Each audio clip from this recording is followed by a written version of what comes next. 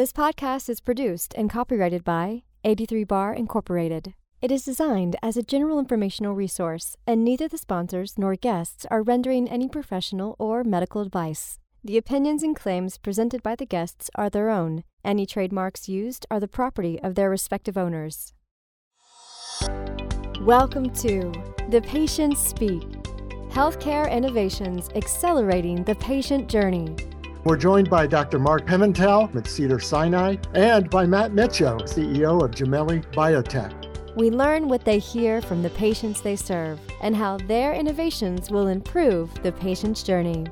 So there's a great opportunity to really educate patients, and then through the patients, educate the physicians. And then on the flip side, educate the physicians to enable the patients. And I think we're trying to do both because it's important. Patients were dismissed in many ways because the education wasn't out there, and we now have better tools to give patients a positive diagnosis, which will allow them to find resolution more quickly. Produced by 83 Bar Incorporated. Here's your host, best-selling author, Mark Stinson. Hello again, friends, and welcome back to one of the first episodes of our new podcast, The Patients Speak. We're combining the business, the science aspects of innovation with the patient voice and what the opportunities are to incorporate more of the patient experience into our strategies. And today we're so happy to talk to two experts in bringing that research from the bench to the market. We're joined by Dr. Mark Pimentel. He's Executive Director of the MAST program at Cedars-Sinai, and MAST is Medically Associated Science and Technology. And by Matt Mitcho. He's the CEO of Gemelli Biotech. And Mark is also a co-founder and a member of the scientific advisory at Gemelli. Gentlemen, welcome to the show. It's good to be here. Thanks for having us. And I guess as we think about this idea of bringing the research from the bench, Dr. Pimentel, this is your sweet spot. To think about the patient, I was wondering, in addition to the clinical and the research and sort of the technology assessment, how do you incorporate the patient voice into that assessment? So you're speaking basically music to my ears, because the patient voice is what drives everything that I do. One of the things I say, and maybe this has become cliche for me, is diarrhea is not a treatment for constipation, and constipation is not a treatment for diarrhea. In other words, the industry, if you have a diarrhea patient, they want to make it stop, but they always overshoot because it'll hit their targets for the FDA easier, and the other way, flip it around, and it's the same thing. I'm in clinic. I see the patients. I'm giving them a drug. They get diarrhea. Yeah, the constipation's gone. So when I see these patients and I see that there are tremendous unmet needs despite the meeting of needs with things that don't quite fit, I think that's what resonates with me and with the patients, is that I need to find things for patients that are going to work to get them normal, not to make them go in the opposite direction, if you know what I mean. And I think that's what we've tried to do over the last 29 years or 26 years here at Cedars-Sinai, and the research I've done and hopefully made some impact. And thinking about that clinic side, it's good that you're still on the sort of front lines, as we like to say, talking eye to eye with the patients. But in a system like Cedars-Sinai, how do we aggregate, sort of collate, translate all this patient experience? So it's not just one-offs. I saw a patient today, but in totality, how do we bring all that together? Well, first of all, as a clinician, you treat patients with what you have. As a clinician scientist, you have to think around the patient and outside the box, because the box is the list of prescriptions you have the options for. So you have a menu of things you could give the patient. But what if that menu extended to, hey, what about this idea? What about that idea? That's never been tried. And I think that requires that clinician scientist. And then, of course, as you probably well know, volume. One-off patients is one-off patients. It's anecdotal medicine.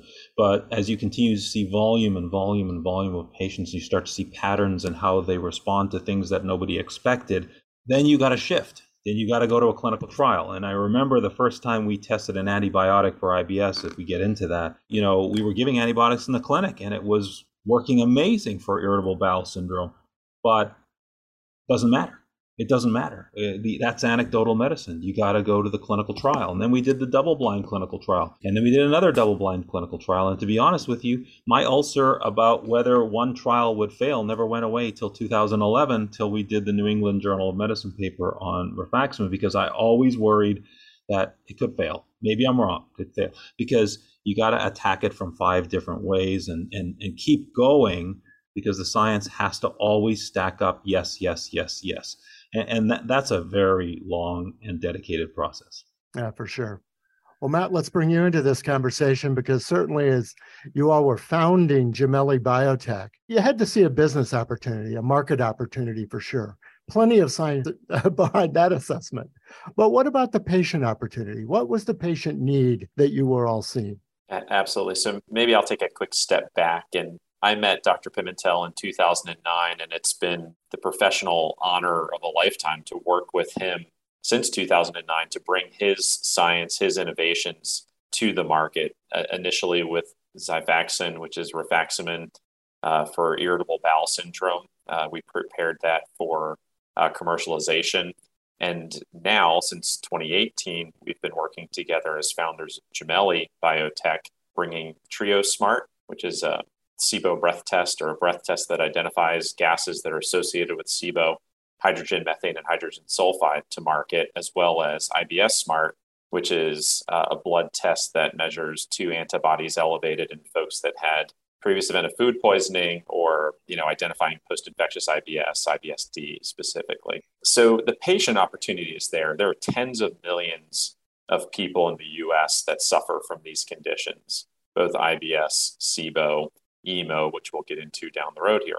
In addition to that, there's recent data showing that 75% of IBS patients don't have a definitive diagnosis, which is just mind-numbing to me. In the last couple of years, we've done tens of thousands of these tests in patients and have been a small part in helping them get answers. And those answers eventually get them to either a dietary or therapeutic intervention to hopefully help them feel better. And thinking about what they needed. In other words, when you were able to hear and speak to patients one-to-one, again, you can read it in the market reports. You can see every introduction to every paper says it's a big unmet need. But to really hear their stories, that had to be impactful. IBS in the 1990s it's in your head. It's a psychological problem. You need to go see a therapist, or you need to be on an antidepressant. And that was the rote for the 1990s. Again, thinking within a box and not expanding. What we've done over 20 years is said, no, IBS is a microbiome disease.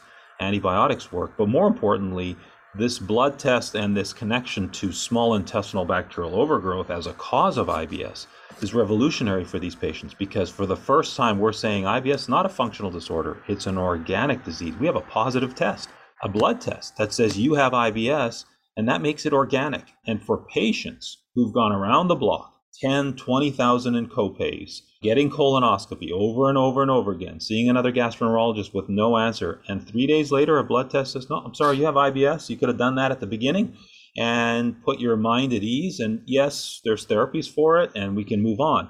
And, that is a big deal. Not to mention, one other thing is it saves healthcare dollars. The sooner you make a diagnosis for a disease, the cheaper the entire disease space becomes, because you can focus in on the patient rather than more investigation. So it helps the patient be more comfortable with their disease and that it's real and it's not in their head. It helps their pocketbook. It helps the health insurance. And of course, it helps the clinicians decide how to treat. So these are all win-wins on both sides of the equation. And Matt, obviously there's a inclusion, exclusion kind of indication and criteria. But then there is also that patient motivation and resilience.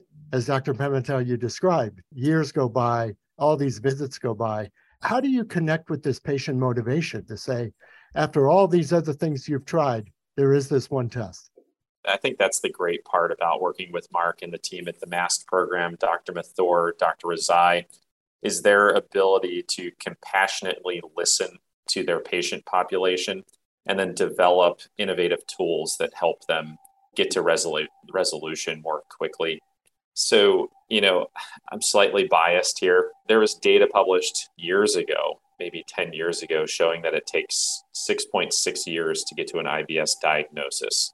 That's just mind-numbing. Now we have better tools, based on their work and the Gemelli team being able to commercialize these tools that have allowed us to really change the game so that people are thinking about IBS as a positive diagnostic strategy rather than a catch-all of, hey, you don't have this, you don't have that, you have IBS. Well, I don't think that's fair to the patient to tell them what they don't have. What we're trying to accomplish is to work with the patient, with the providers to tell them what they do have. And certainly, Dr. Pimentel, you know this from being, again, in the clinic. But if I could bring the one patient opinion in, and that is, well, I only get 7 minutes with the doctor. I don't feel that heard necessarily. It's hard to get an appointment with a specialist. I could wait weeks to find the right one who really does listen to me. How do we overcome some of these other more systemic challenges in the pathway? See, that's the beauty of the tests. So first of all, my new patient, 1 hour. So just to put that in the context of the 7-minute primary care visit. But the 7-minute primary care visit is patient comes in and says, I think I have IBS. The primary care sinks in their seat going, uh-oh, this is going to be a long one. And to be fair to primary care, they see a lot of patients. But, what gets patients out the door, so to speak, and not to be crass, is a prescription or a blood test or some kind of event. So as soon as the doctor puts pen to paper in that room, things are moving to the transition to get the patient home.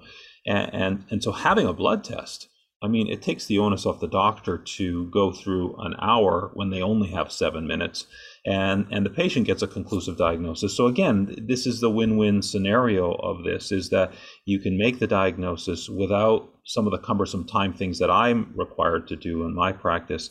But yeah, this will help physicians get to those answers more quickly in that rapid fire environment. And Matt, what are you seeing as a response to some of the patients, when they hear, well, there is one more test, there's something new and different you can try? We were just in Philadelphia a few weeks ago at a motility conference, and I was able to speak with a lot of key opinion leaders in the motility space, and a lot of them do in-house breath testing. So they have a breath testing machine in-house. They see patients to, sit in their office for a couple of hours and run a breath test. They have many of them said that they have a 6 to 9 month backlog of patients that they can't get to. And this is exactly why we are doing what we're doing. This model of a physician orders our TrioSmart breath test. We mail the kit to the patient's home. They collect the specimen or the breath sample at home and mail it to our central lab for processing, where we can get them an answer within 4 days.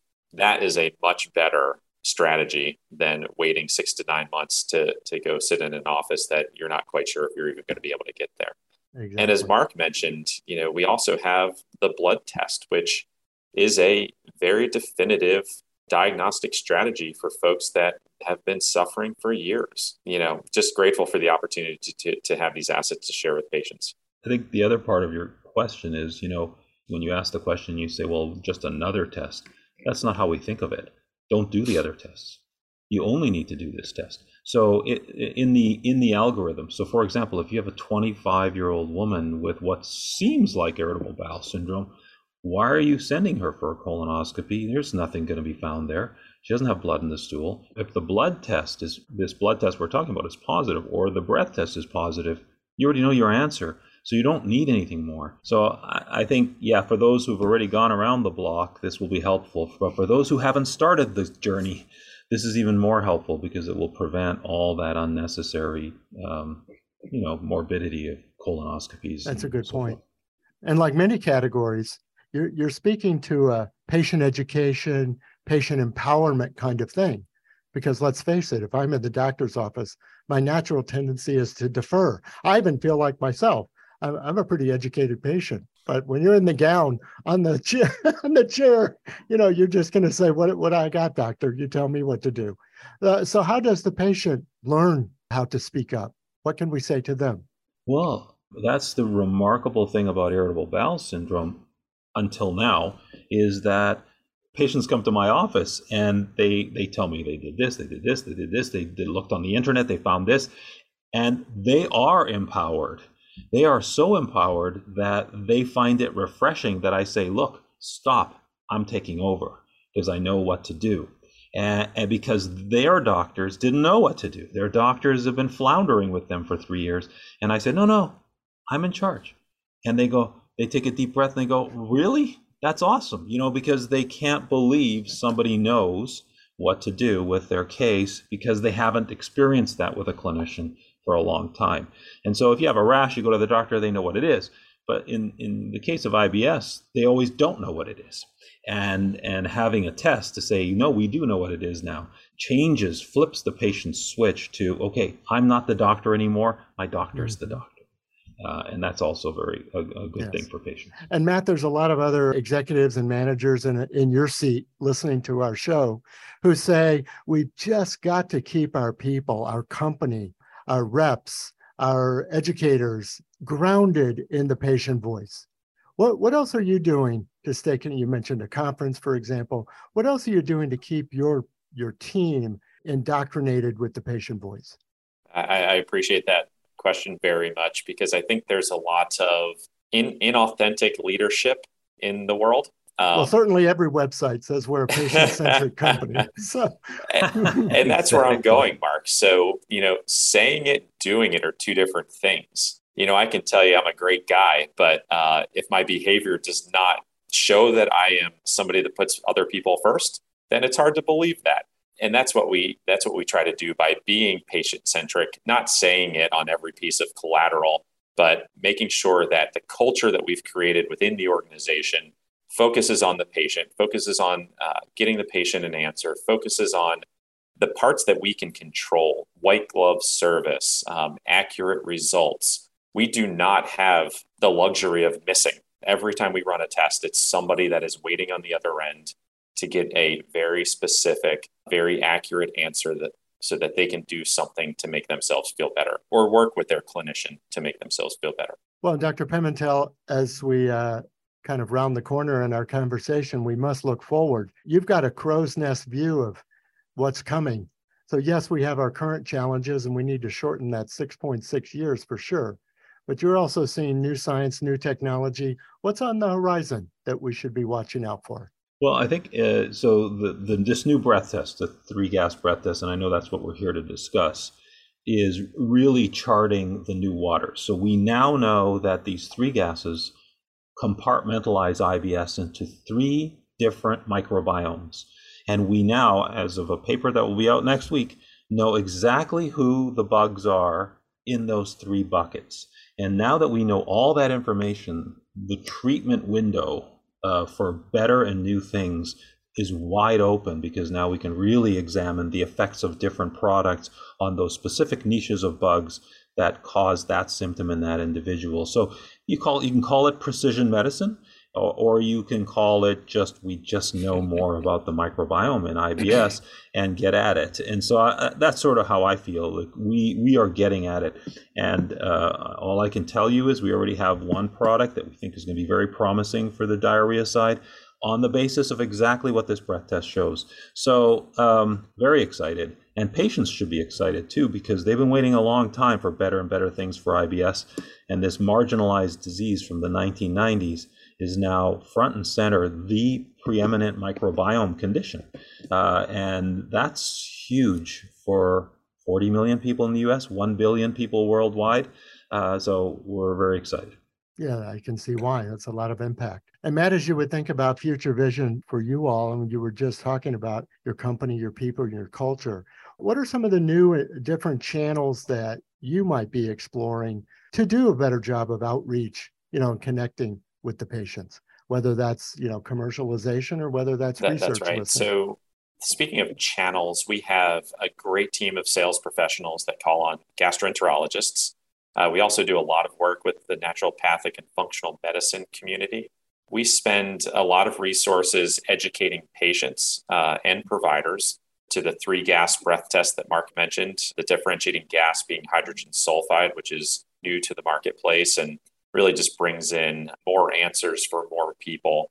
than was available in the past. We are also exploring things like telehealth platforms that will give patients that don't have a provider greater access to tools that they may find benefit from, and continuously exploring partnerships for scale. That's where we are right now. Though we've done tens of thousands of tests over the last year or so, it really comes down to accessing more physicians and making them aware of what we're doing, making patients aware that they have access to these tools and can go ask their providers about them, and then making sure that we're prepared for the demand on the back end, which we are. And, like I'd mentioned earlier when we were talking about being patient-centric, we do not have the luxury of getting it wrong. We take great pride in scaling, but at the same time, scaling with accuracy and, really premium service.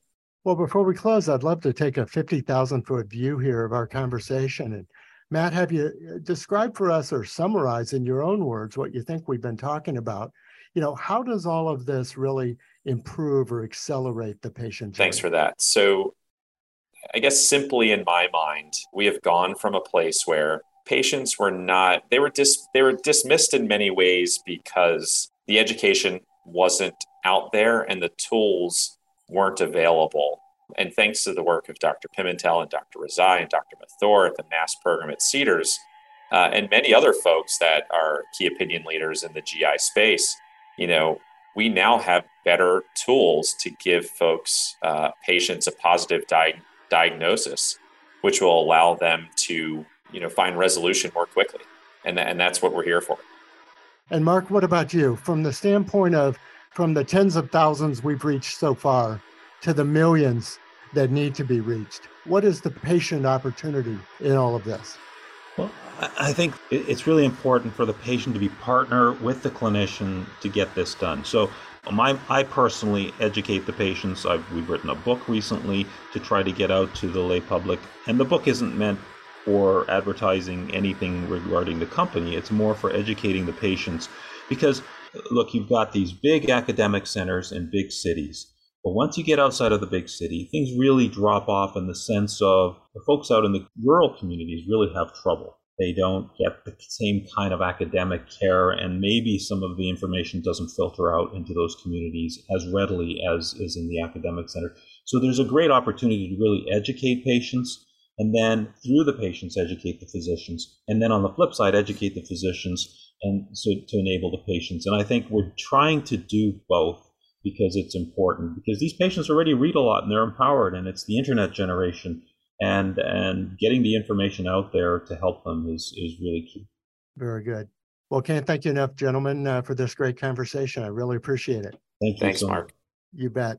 Well, my guest has been Dr. Mark Pimentel, the Executive Director of the MASS program at Cedars-Sinai and a practicing clinician there, and Matt Mitcho, the CEO of Gemelli Biotech. We've been talking about empowering the patient, improving the one-to-one conversation between patients and clinicians, but also bringing that patient voice into the companies and into the research suites. Listeners, we really appreciate you coming by. And if you're one of the early listeners, we hope you'll subscribe and follow the program to continue to get ideas and inspiration for incorporating the patient voice in your work. And we want to thank 83 Bar for its sponsorship of these conversations. I'm Mark Stinson. Join me again next time for another interview with another executive and healthcare innovator and what they hear when they listen to the patients speak. Thanks for listening to The Patients Speak, Healthcare Innovations Accelerating the Patient Journey, with best-selling author Mark Stinson. Presented by 83 Bar, the Patient Activation Company. Learn how 83 Bar listens, educates, and navigates patients at 83bar.com. Our podcast is hosted on Captivate.fm, so you can listen wherever you get your podcasts, including Apple Podcasts, Amazon Music, Google Podcasts, Spotify, and iHeartRadio. Subscribe now so you won't miss an episode of The Patients Speak. This podcast is produced by BSB Media. We also host another show you might enjoy, Unlocking Your World of Creativity. It's a top-rated podcast featuring interviews with creators around the world. We help you gain the confidence and connections to launch your creative work out into the world. Look for Unlocking Your World of Creativity on your favorite podcast app.